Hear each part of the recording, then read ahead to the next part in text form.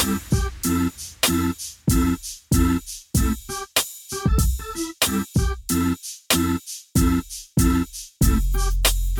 of Hockey episode 169. We're calling this one the Calle Jarnkrok episode. Why are we calling it that, John? Well, he's been playing some pretty good hockey for the Seattle Kraken. 10 points in his last 10 games. He's starting to heat up. The challenge here, though, is he's on the last year of his deal. Mm-hmm. So he might not be a Kraken for very long. Okay. But we'll see. Oh. Two things. One, what does that have to do with number 169? And two, didn't we just have a Calle Jarnkrok episode like a few weeks ago? I swear we did, unless I'm just making that up. Okay. Hopefully, yeah. All right. John is a big Jarnkrok supporter. That's I do. jersey. Yeah, that's true. What we did, you set me up there. You knew that. Yeah, we did name Jarnkrok before because you asked about the Jarnkrok jersey. Yeah, Mm-hmm. that's right. And I said, no, it was Martin Erat. Uh-huh. So then we talked about Marek Zidlicki, and all of a sudden. Right.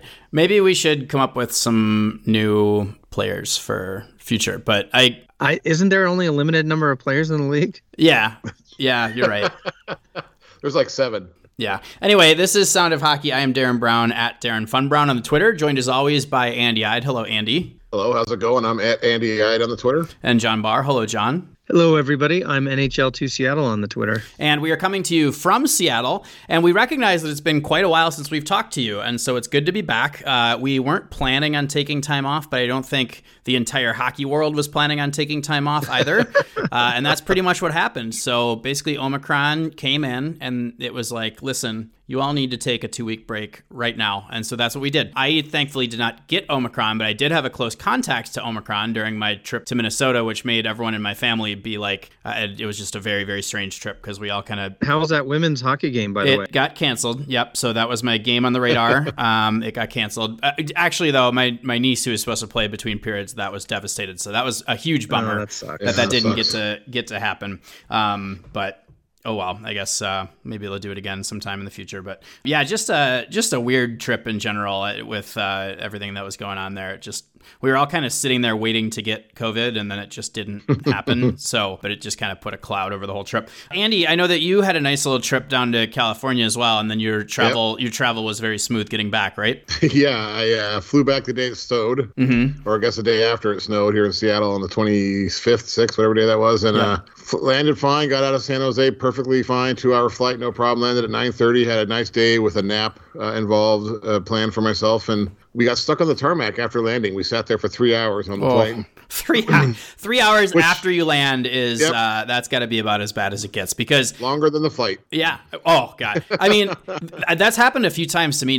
Certainly never for that long. And for some reason at Seattle too, there's always like a wait for a gate. But there's nothing worse. There's nothing worse than when you land and then you have to wait because you're like, all right, I made it. Like we're smooth sailing from here, right? And then. Something like that happens after you've landed. That is true misery right there. So that's my hell on earth right there. Oh yeah. That's a good way to describe it. It's not like I'm claustrophobic, but a certain amount of time where I would start to freak out, I think. Yeah, well, you're just sitting there. You're just doing nothing, sitting there. You can't do anything. I told the story to Everett Fitzhugh of the Seattle Kraken radio crew. Or to the guy from the pod. And he listened to the story. He said, man, if that were me, I'd be on the no-fly list by now. Anyway, we're glad to be back. I will say, I think it was kind of weird to take the week and a half off. I don't think any of us really expected to, like I said, but it just kind of felt right to do it. There wasn't really any hockey happening, and it just, as the week progressed, it was just like, you know what? If we just didn't do a podcast this week, I think it would probably be okay. So anyway, we're back. Here we are. Episode 169, and there's nothing funny about that. The Kraken have played 3 games now since the holiday, since their long extended break. They played the Flyers, the Flames, and the Canucks all at home. All of them ended in losses. The game against the Flyers was an overtime loss. If you connect the dots between the 3 games, there is one very concerning parallel, which is that in all 3 games, they gave up goals within a minute of scoring an important goal at the other end of the ice. So first one in the Flyers game, they gave up a goal, what was it, like 15 seconds, I think, after they took the lead. And then the Flyers get the tying goal. JVR had his second of the game. Yes, that's the JVR that the Kraken could have had in the expansion draft, but passed on him, which I still think was probably the right call. But nonetheless, it is funny how that keeps happening. Then the Flames game, they tied the game and then immediately gave up the winning goal seconds later. And then the Canucks game, they were down 2. They scored to bring themselves back within 1. And then the Benny Hill show erupted with Mark Giordano and Jamie Oleksiak they ran into each other behind the net. Let's see, Oleksiak got Giordano's stick between his legs, did the can opener thing, fell down. As he was falling down, he ripped Giordano's stick out of his hands. And then that puck went out to Connor Garland, who scored. So that one put them back up by 2 goals. So 3 games in a row. Hackstall downplayed it after the third one.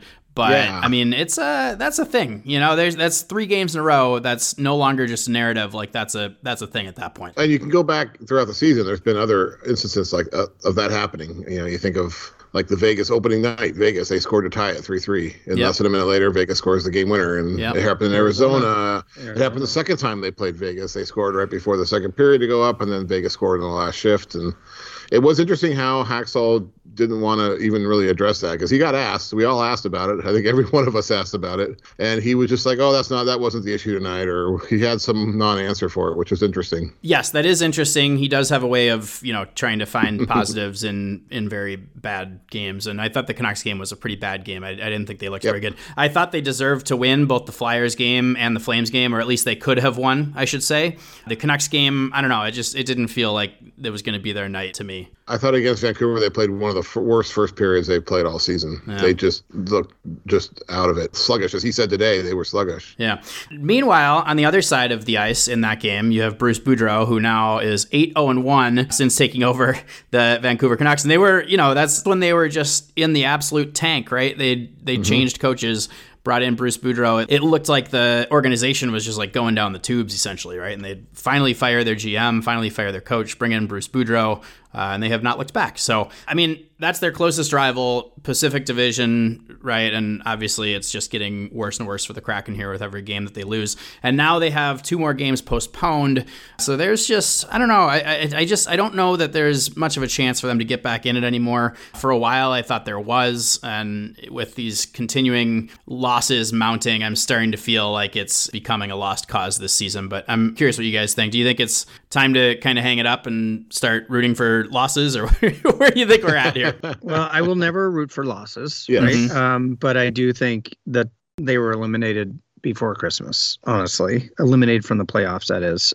So right now it's basically playing as an underdog and trying to be spoiler and beating teams that think they're going to come in here and win. Now, the bummer I think about those 3 games is we tend to remember what they did lately, and that meaning the Vancouver game, the last game that they played, where the Flyers and the Flames, I think the Flyers and the Flames both played a good game, and Seattle still had an opportunity to win. And unfortunately, we're probably over-indexing, and I say we as in fan base, media, is over-indexing to the latest loss, and that's the Canucks, where they looked flat. They didn't look like they had much of a chance. So unfortunately, I think the narrative I've felt is that they're competing in every game, right? But somehow we lost that with that most recent loss to Vancouver.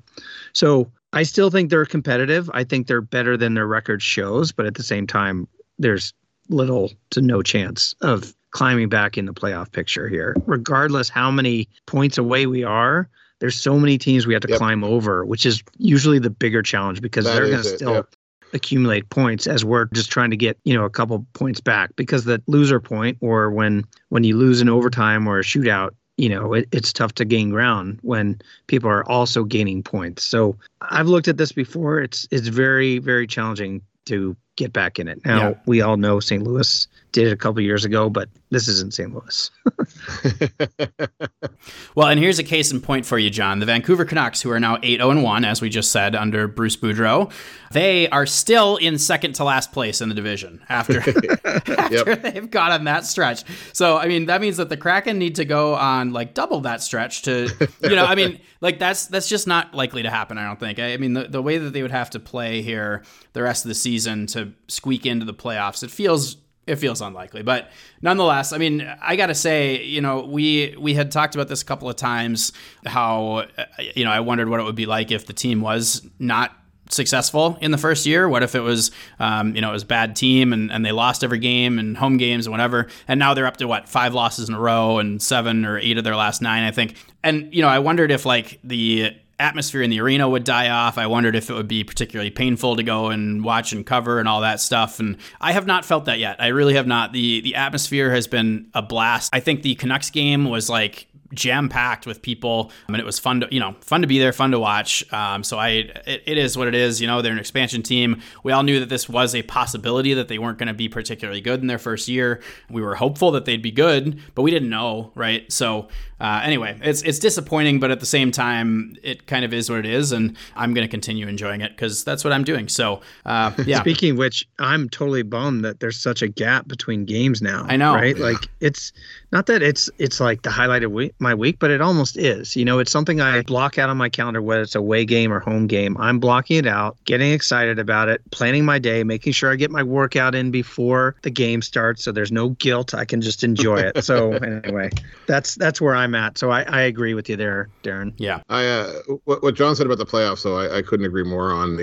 Technically there's enough games where they could get enough points, but there's like 7 teams between them and the last playoff spot, and they're all going to play each other, so they're all going to be getting points at some point. So it's just too much of a hill to climb. Yep. By the way, a funny non-Kraken related note about Boudreau. So his start, he set a new franchise record for most wins in a coach's first 10 games. So for you Canucks fans who are excited about this start and what it might mean, he broke the record of Willie Desjardins. So not necessarily an indicator of long-term success there for the Canucks. But so far, so good. So, Bruce, there it is. All right. Oh, God. They were actually doing that a little bit at the arena the other night. Yep. That was disgusting. I was unhappy with that.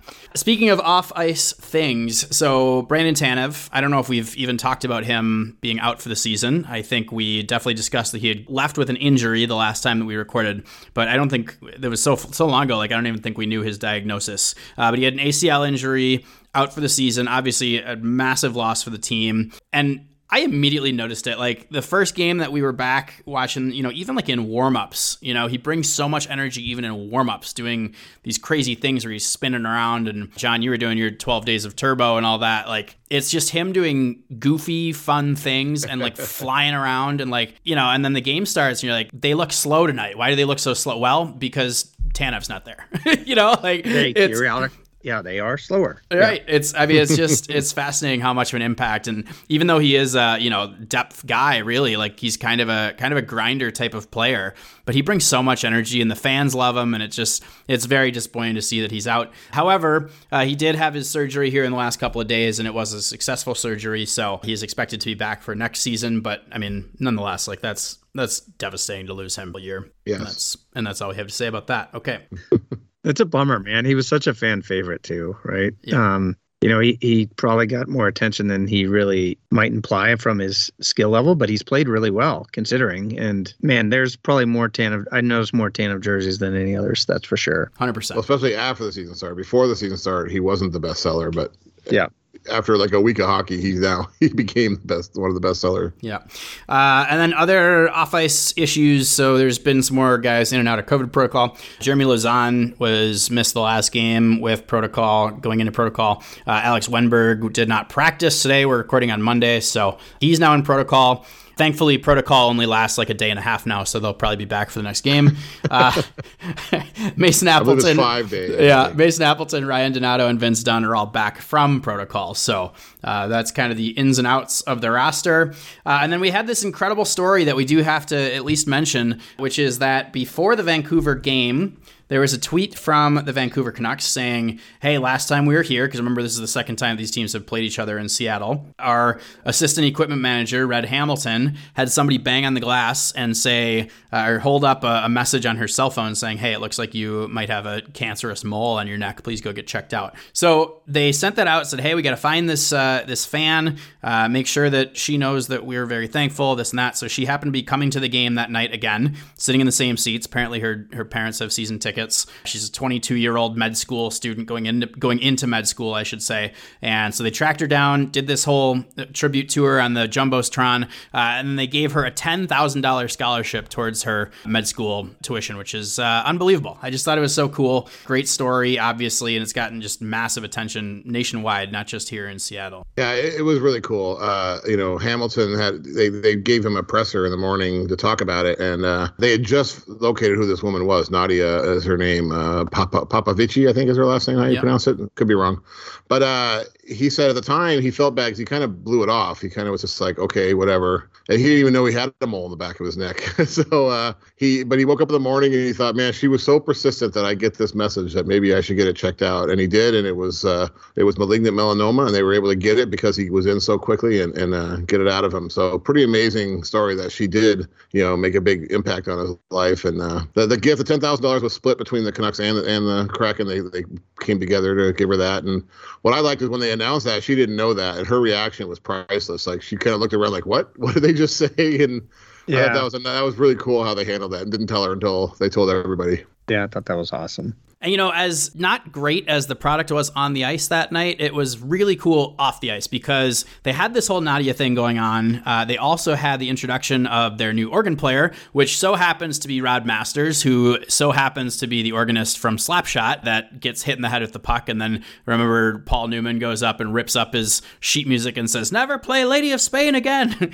So it was awesome. And he so happens to live locally. So he's actually done like a couple little bits where they show him during games up on the big screen. He's like, well, my local team is the Kraken, and then he plays a song. Now apparently he's like actually their organist, so that's just awesome. What they did to introduce him, or part of it, was they actually showed that clip of the Lady of Spain scene in Slapshot, and then they had him play Lady of Spain, and he got to play the whole thing on the Jumbotrons, which was incredible. And then also in that game, they had a 98-year-old fan named Eunice, and she goes, yeah, my birthday's coming up in a couple of weeks. So they had us all sing happy birthday while Rod Masters was leading it on the organ. So it was an awesome night. Like, there was some really cool stuff happening off the ice. So it's kind of a shame that the on-ice product was not what we hoped for that particular. Thatcher Demko played well. He was on the ice. Yeah, I mean, the Canucks product was pretty good. Yeah. He had like 27 saves, something like that, 30 saves. I forget what he had. Yeah, that's kind of what's happening in Kraken land. It was not a great week. They got back from this long break, and then they lose 3 in a row, adding to their already existing losing streak. And yeah, just not a great week. But now they get extra time off because they have these next 2 games, Tuesday and I believe Thursday are both postponed because of COVID issues with the other team. So next game is not until the 10th in Colorado. So we won't see them here for a while. But that will probably be a good thing for them to get plenty of practice. Let's talk about what's happening around the NHL. First off, we got to talk about the Olympics officially not getting canceled, but NHLers are no longer going to the Olympics. What were your guys' reactions to this? And we know this was a long time ago. We haven't gotten to talk about it yet, and we just need to. So what did you guys think about all this? Well, I think it's a bummer. I think we all enjoy that tournament when it's got the full NHL participation, but I also wasn't surprised. And we saw this coming. There were speculation and some player making comments, and so it wasn't shocking to see it happen. Doesn't mean it's not disappointing and a bummer, but I don't know what else I could do. I did see a story today that apparently Bettman has been trying to get hockey moved to a summer Olympic sport. I'm not sure how that would work, but yeah, so it'll be another cycle of Olympics without the NHLers there. Yeah, we all saw this coming, but we did hear some resistance from the players originally to the rules that they were going to go by, and we thought maybe it would be players opt out, but this was definitely a league decision. And if you look at, I think the Islanders have had 10 games postponed because of COVID, and you got to make those games up somehow. And if it's only about a 15-day, 16-day break that they take for the Olympics, when you kind of factor in the All-Star game, which apparently is still on the table. Of course it is. Yeah. Because that's what the people want right there. It's really hard to, if you look at the Kraken have 7 games they need to reschedule. Yeah. If they just schedule it in that break, that's about a little bit more than, it's like 2.1 days per game that they would have to average. And so then you also have to think about travel logistics and all that. That is already kind of eating into that whole break. So there is going to be no break. Yeah. So and the Kraken are on the high end of postponed games, but that's right now. If any more get postponed, it's going to get tight. They're going to have to kind of look at adding it mid-schedule already, which has already been a little bit more of a condensed schedule as they try to get back on track. So no surprise, bummer. I was really looking forward to get up at 3 a.m. to watch some hockey, but we'll see. Yeah. Aren't you already up at that time anyways? Usually 5. Okay. That's a great point, Andy. Yeah, that's a great point. Well, it does beg the question now, what do they do instead? Is there going to be an alternative thing? Are they going to do a World Cup? And if so, I mean, I don't know. I could see them doing it. I do think that there's a desire for the NHL players to have some sort of outlet like this where they get to play for their country and play against one another. Yeah, we keep hearing that best on best, although I don't know if I really buy that that's what you would call it, because there's teams like Latvia and Belarus and stuff. But nonetheless, I just... But it's the best of those teams too. I think that there's an appetite for it, but I also wonder, like how good was the World Cup games were great last time, but how much traction did it get? I don't know. Little to none. Yeah, I don't feel like it got that much attention globally, nationally. I just don't think it did as much as maybe they think to grow the game. But then again, it is a revenue generator, whereas the Olympics aren't. So it's probably easy for the NHL to say we don't want our guys to go, and it's not the really... NHL claims they don't get much of a bump from the actual Olympics. Right. So you might as well do a revenue generating thing because they make nothing from the Olympics. Yeah, well, that's exactly my point. That said, I do believe there is some advantage of going to the Olympics. I think that's BS that the NHL often says that they don't see an uptick of play, they don't see an uptick of attendance because of the Olympics. And I think they're looking a little bit more short term or long term. I think there is benefits, but that's just me without all the data in front of me. Yeah. So. And speaking of revenue generating global international tournaments and not revenue generating, I think it's a pretty good segue. I think we have a decent segue here. I'm just going to leave it at that. The IIHF has been doing some interesting things over the last few weeks. So first off, they just straight up canceled the U18 tournament for the women. They did not say that it was postponed or that they were going to try to make it up or anything like that. I believe Team USA came and said, hey, we want to challenge you to find another date to make this work. And for whatever reason, the statement back in not probably more eloquent words than this, but they basically said, all right, well, you show us a plan. So they were basically telling like USA, all right, you figure it out. Do it yourselves. You want us to try to figure it out? What are we, the international hockey governing body that puts on these tournaments? No, you tell us how to do it, and we'll do it. But so then they bend over backwards. Okay, come on. You know what the context there is. Yes, though, right? to some degree. To some degree, okay. I do. But anyway, they bend over backwards to make World Juniors happen, except Omicron makes its way in, and there seems to be no backup plan whatsoever. It's a pretty big disaster from the beginning. And John, I'd love to get your take on this because you probably have more context on it than I do as well. But wouldn't you know, right, that they put all this work into making the World Juniors happen, in my eyes, because it is the revenue generator, right? And of course, it just isn't run properly. And it's just like, it's another black eye for the IIHF after a tough stretch here for them. So anyway, let's hear your thoughts on it. Okay, so there's no doubt mistakes were made, right? And from a PR perspective, they really had a rough week. Yes. First of all, the U18 women or girls, I think they call it girls, U18 girls tournament, it was canceled along with 5 other tournaments in the calendar that were planned for January, February. So it wasn't just canceling the U18 girls tournament. You're right that World Juniors is a revenue generating event that helps fund the other events. The only other event that raises money for the IIHF is the World Championships every year. So that's another event that raises money so that they can put on these other events. Mm-hmm. Now, they've been in a COVID hole, that's for sure. And putting on a COVID-sensitive tournament costs more money than it normally does. Not to mention that there was a big economic impact of lower attendance and last year so that they had to make that up. I'm not trying to justify why they canceled the event, but I'm just giving context around the cancellation itself. Right. So those are factors. So Omicron wasn't much of a thing leading into the planning of this. And we all know it's much more contagious. It can transfer a lot easier, and it's everywhere, obviously, and the NHL's seeing that.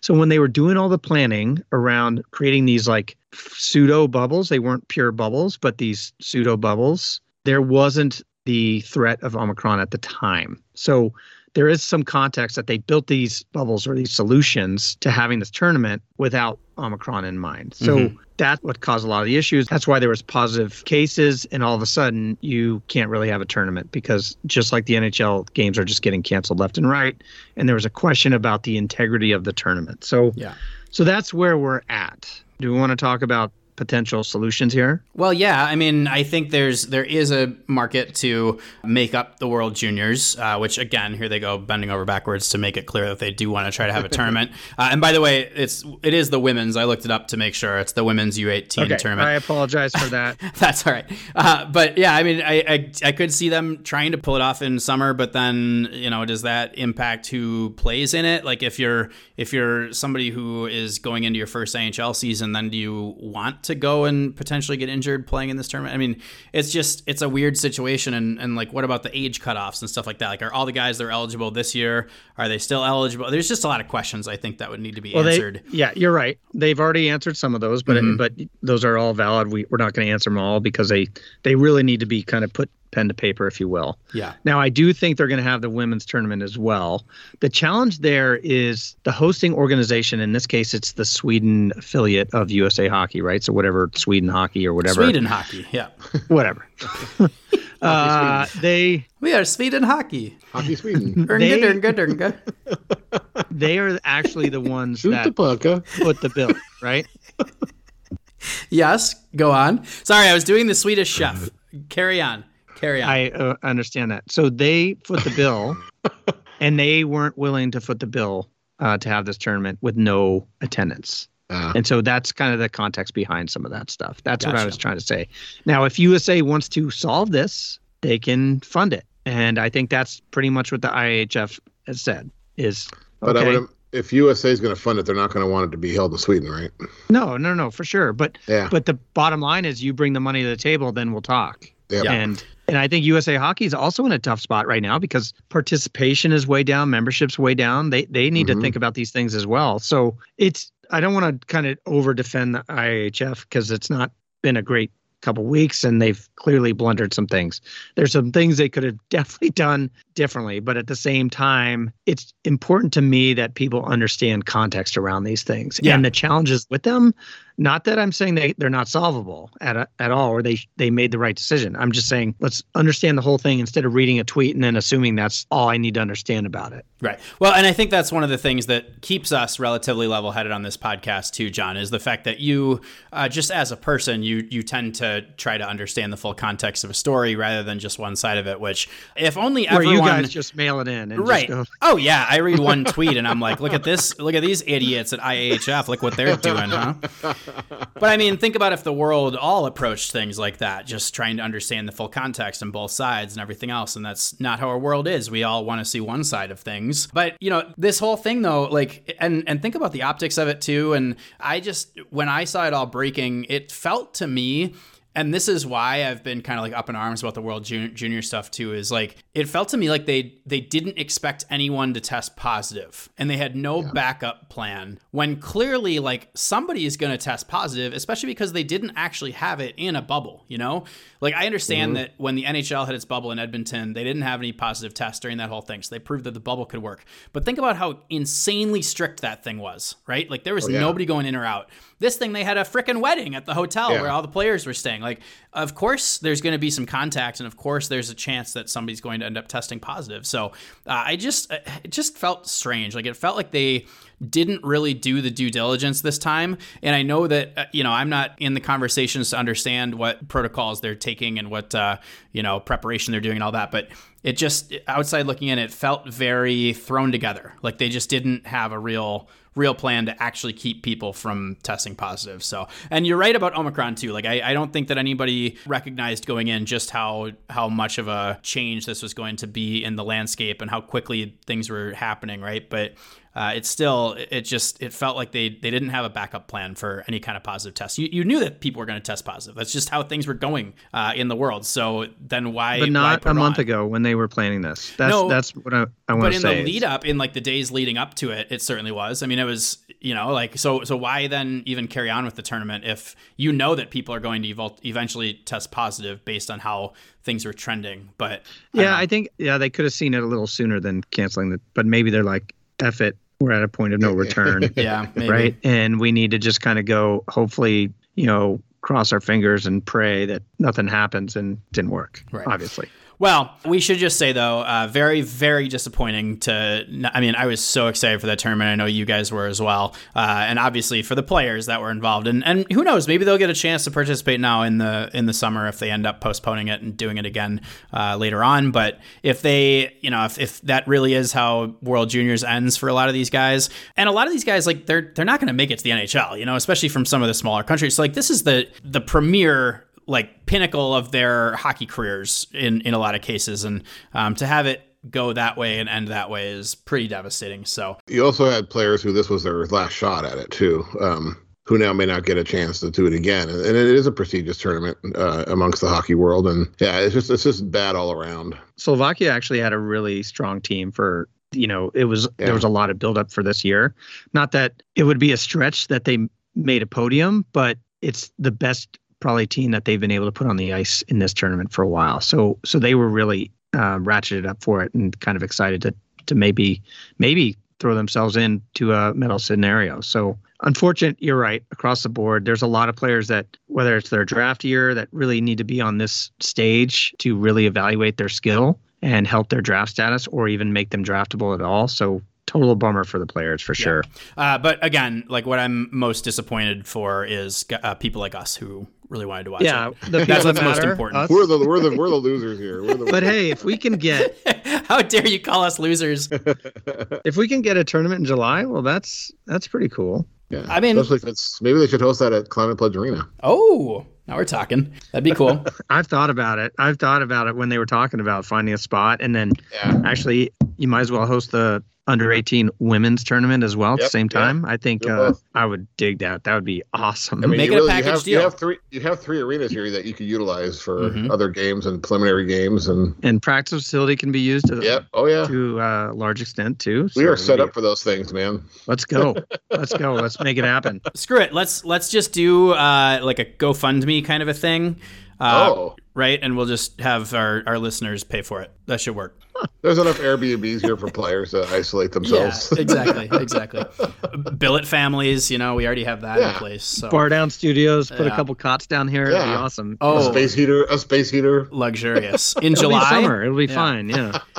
Anyway, okay, so that's the IIHF show, if you will, from these past couple of weeks. I kind of bleeped myself there. Did you get it? The other sort of large event that actually did happen was the Winter Classic. That was on New Year's Day, so that was on Saturday. And, the Kraken were playing against the Canucks, so I didn't really get to watch too much of it, even though I am a Minnesotan, as some of you may know from listening to this podcast. And even though I have spent time watching the Minnesota Wild, and I waited a long time to get to see that event because the Kraken were playing. True. I didn't really watch hardly any of it. But I do know that the Blues won 6-4. I know that Cam Talbot got injured in the game. I know that both Kirill Kaprizov and Vlad Tarasenko scored goals in the game. I also know that the Blues entered the stadium on a -8-degree day wearing beach garb, which I thought was hilarious. So it was great. Yeah, and when I saw that, I'm like, the Blues are going to for sure win tonight. Just dominate. There's no chance. It was funny, but if you watch those videos, some of them are like, "Hey, yeah, we're here," like not wearing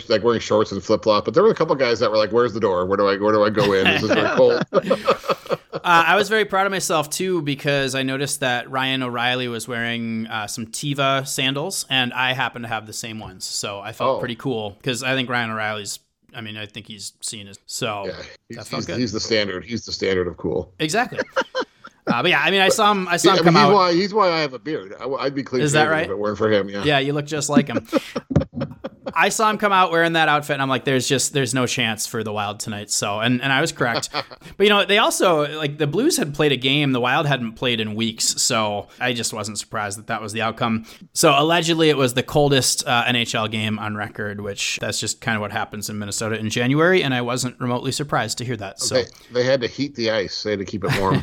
Yeah, they thought it was going to crack. It's just, I still can't wrap my head around that. But. Okay, we now move on to our segments. And our first segment is everyone's favorite segment, Goalie Gear Corner! Our Goalie Gear Corner this week comes from that particular game. The Minnesota Wild goalies each had custom gear made, and I think they're both They're both pretty cool. I mean, Cam Talbot had basically like the jerseys that they were wearing, which had these stripes, horizontal stripes at the top and the bottom. And then it had a Minneapolis St. Paul with the state of Minnesota in the middle.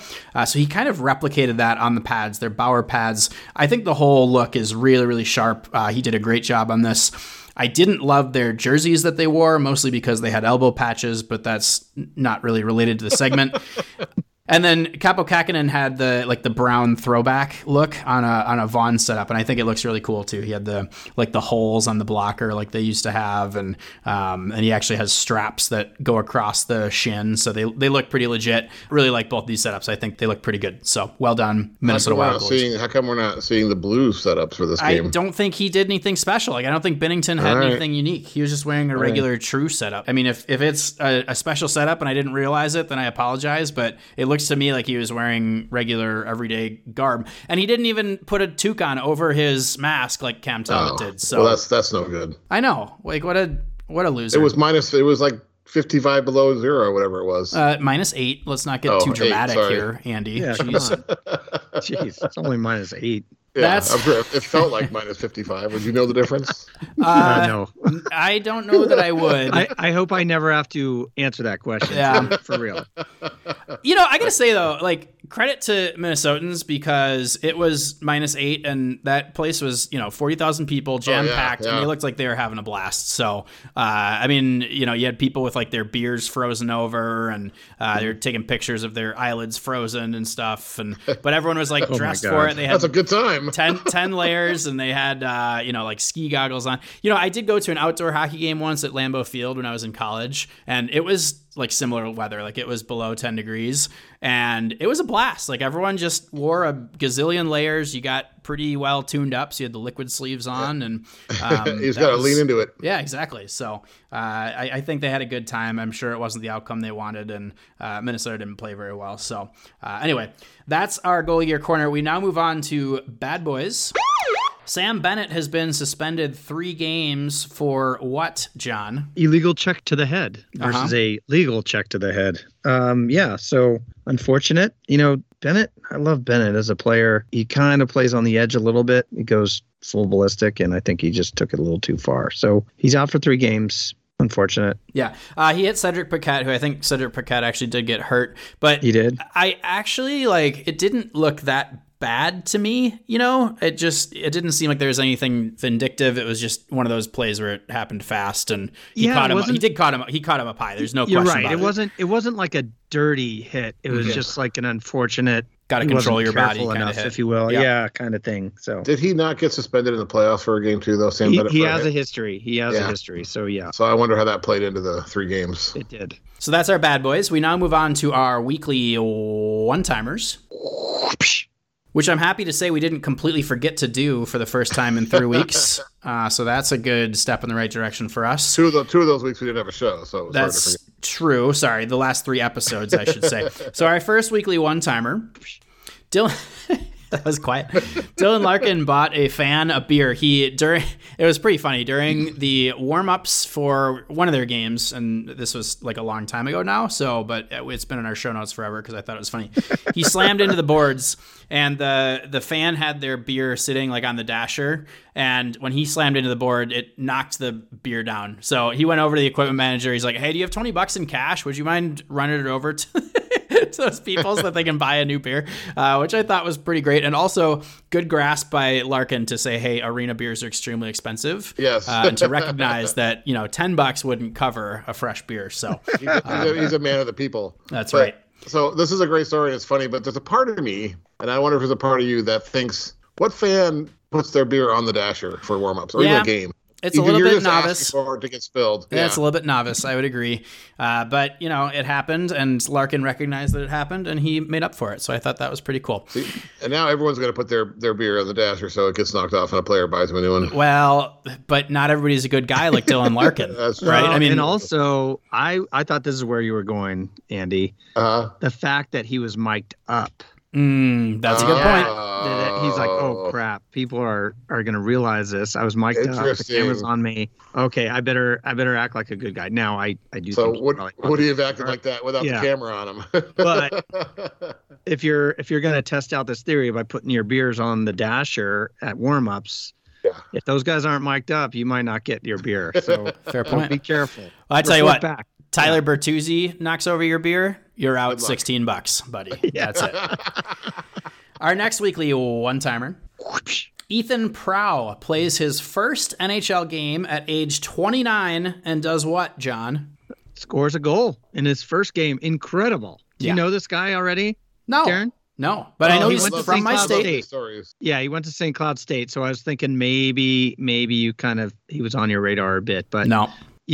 Typical undrafted AHL, spent some time in the ECHL a bit. Last season, he was playing for Munich in the DEL, the Deutschland Elite League, I assume. So, yeah, pretty cool story. I thought that was awesome. So, anyway, cool story. Scores a goal. Ethan Prow. How do you like that? 29 years old. Awesome. Yeah, I love it, those stories. Yeah. And our final weekly one-timer. Circling back to the WJC a bit, the Russian team left the tournament after it was sort of canceled, postponed, disbanded, whatever, and they got themselves in a little bit of trouble. Andy, what did they do? Well, they had a little fun on the plane. Apparently, they were smoking cigarettes in the back of the plane and refusing to take their masks off, even after being asked. And refusing to wear their masks. Refusing to wear their masks after being asked to wear them. And just, they were just into some general partying on the way home. And this wasn't a charter flight. It was a commercial flight with other people on it. So it caused quite a row. And I think they were asked politely to leave. Yep. And I bet it wasn't that polite. So apparently this is not the first time that the World Junior team from Russia has done this. They apparently also did that when the tournament was in Buffalo. I want to say in like 2010 or 2011, something like that. That team also got kicked off of their flight back to Russia. Yeah, so I remember that. Yeah. So basically what you're saying is if there's one team you do want to play for, it's Russia, because that sounds like a blast. And that's also one team you don't want to be on a flight with. That's for sure. Yeah. So if you're hoping to get some shut eye on the plane and you see the Russian junior team walking on, good luck. Might as well just get off. Yeah. Earlier on, I said that worst nightmare is landing and then sitting on the tarmac for 3 hours. I think it's probably just having the Russian junior team get on the plane with you. That's probably actually the being worst. Stuck on the tarmac with the Russian junior team. Oh my God. Terrible. Those are our weekly one-timers. We now move on to Sound of Hockey's 3 stars.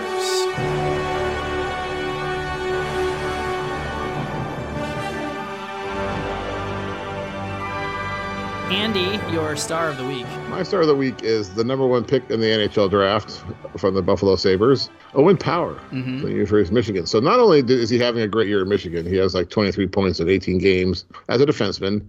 In the 2 games that were played by Canada in the World Juniors, he scored 3 goals and had 5 points. Not bad for a D-man. Wow. And that's a hat trick. Those 3 goals came in 1 game. So he had a hat trick, 5 points overall in just 2 games. Yep. And that was against Czechia, right? Not against the. Yep. Yeah. Okay. My star of the week is in the same vein. So I'm sticking with Team Canada as well. I'm going with Connor Bedard. So he's the 16-year-old phenom that we talked about a couple of times. He plays for the Regina Pats in the WHL. He had 4 goals against Austria in an 11-2 win. He then comes back to Regina after the tournament gets canceled, and he again scores 4 goals, this one against the Moose Jaw Warriors, and he even gets the overtime game winner in that one. Fun fact, though, against Austria, do you guys recall, we said on our last show, if you see a game against Austria, maybe steer clear of that one. So we were not wrong, because this one, again, ended 11-2. So we were not wrong. That's that. Connor Bedard, pretty good at hockey, probably won a tank in 2023 when he's drafted. Don't try hard for Bedard. That's right. By the way, as long as we're talking about the Regina Pats, Andy, you said something very interesting before we started recording about that team and how we just kind of assume that Connor Bedard is leading the team in points, right? Well, yeah, because he led the whole league in points last year. So you just would suspect a year older that's what he was been doing. And he has 28 points in 25 games, which is respectable for a 17-year-old. Yeah. But he's not leading the Pats in scoring. He is not. Who's leading the team? It's a defenseman. Okay. Who has 30 points, who has 5 goals and 25 assists in 31 games. Anyone we've heard of before? His name is Riker Evans, who is the property of the Seattle Kraken. Well, wouldn't you know? Wouldn't you know? That's pretty cool. Having quite the year. Yeah. John, who's your star of the week? My star of the week is a number 1 overall draft pick from 2019, the New Jersey Devils, Jack Hughes. Okay. Oh. Yeah. Did he throw his stick in the crowd again, or what happened? No, he didn't, but he had 8 points in 3 games. Oh, so nice. That's pretty good. And, there was a lot of hype around Jack Hughes before the draft, but he was a little small and played in the NHL right away. So maybe we're starting to see him kind of start to hit his stride. I think he's been playing well over the last season and a half, but I think we're going to start seeing a lot more from him because he's starting to find a groove. Well, and he got hurt, remember, because of the game against the Kraken earlier. I do remember that. Yeah. So he missed a decent amount of the season, which is unfortunate. But good to see him back. Good to see him playing well and contributing. I agree. I think the ceiling is very, very high for him. And he's pretty fun to watch. So, John, your tweet of the week. We're closing the show with our tweets of the week. What is your tweet of the week? My tweet of the week comes from a guy named Trevor Zegras. Have you heard of this guy? Yeah, he's been in the news a little bit lately, right? Yeah, he could be the rookie of the year, but he tweeted this highlight reel, or should we call it a low light reel? And it says, ringing in the new year, watching some of my biggest moments from 2021. Don't forget to vote for me for the All-Star. And it's him like tripping. It's him like trying, the Michigan goal and failing miserably and just looking like a buffoon. It's pretty funny that he's tweeting it and he's like trying a shot between his legs, butchers it. So kind of a funny little highlight reel and self-deprecating a bit. So pretty cool. Yeah, I liked that a lot. He also he was like the star of that prank where they had Kevin Shattenkirk wearing the big teddy bear costume. Yeah. And he was like scaring his teammates, and most of them kind of like figured out that there was something off, but Zegras had no idea it was coming. And like there's great screen grabs out there of Zegras just completely freaking out when Shattenkirk starts moving. So pretty funny stuff. Andy, your tweet of the week. My tweet of the week comes from Pete Blackburn, who is a regular of tweet of the week. Yeah, he shows. I think he's definitely shown up more than anybody else in tweets. Although he's been pretty quiet lately. Yeah, I got to say, he hasn't shown up on the radar too often lately. So his tweet is timely because it comes from the one NHL game I believe tonight, and that's New York Rangers hosting Edmonton. And he's got his tweet says the beautiful game, and it's a GIF or GIF, whichever you prefer, of Edmonton goalie Mikko Koskinen is standing in his crease, and somehow Rangers center Craig McKegg is in the net on his knees. I'm not sure how that happened, but he's behind him in the net, and he gives Koskinen just a little nudge, like, "Hey, let me out of here." And Koskinen dives forward, flails his arms in the air as if he just got shot in the back. Yep. And it's pretty hilarious. Nice. It is a good video. I definitely appreciated that one. I can't help wondering how Greg McKegg got himself into that situation. Yeah. I love the fact that Koskinen then just stands up and he's like, he's shocked that McKegg would try to get out of the net, right? Like, how could he do that?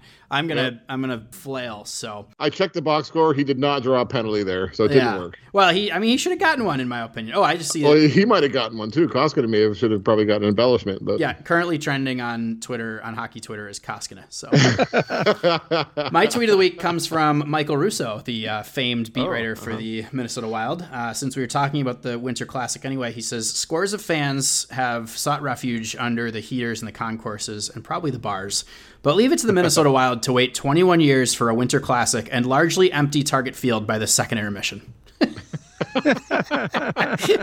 It really does sum up Minnesota sports fandom quite well right there. One of these big tentpole events finally comes to the state, and that's how they play. So anyway. Hey, real quick, Andy, have you heard anything about a potential junior game played at Climate Pledge Arena this season? I have. I've heard many rumblings that there will be a Western Hockey League game played at Climate Pledge. I'm pretty sure it's going to be February 26th between two local teams. I don't know if you've heard of these teams. But yeah. I've also heard that an announcement is coming very, very soon, like maybe even before you hear this podcast. All right, cool. All right, so then we are in alignment here. So. Yes. Wow, that's very specific. We're almost confirming a source here. So the fly.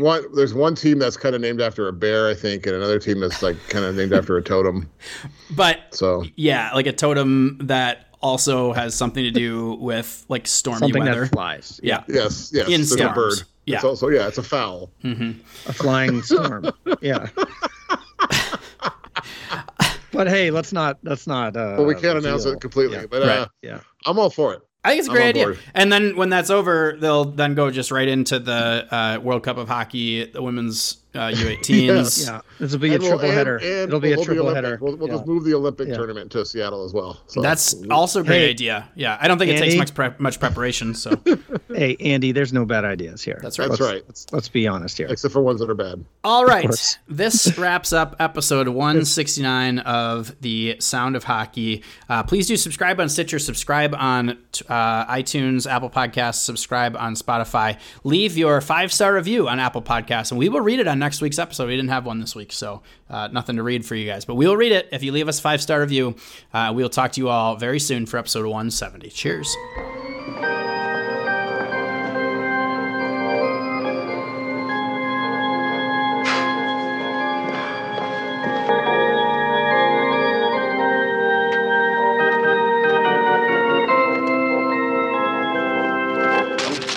Play Lady of Spain again!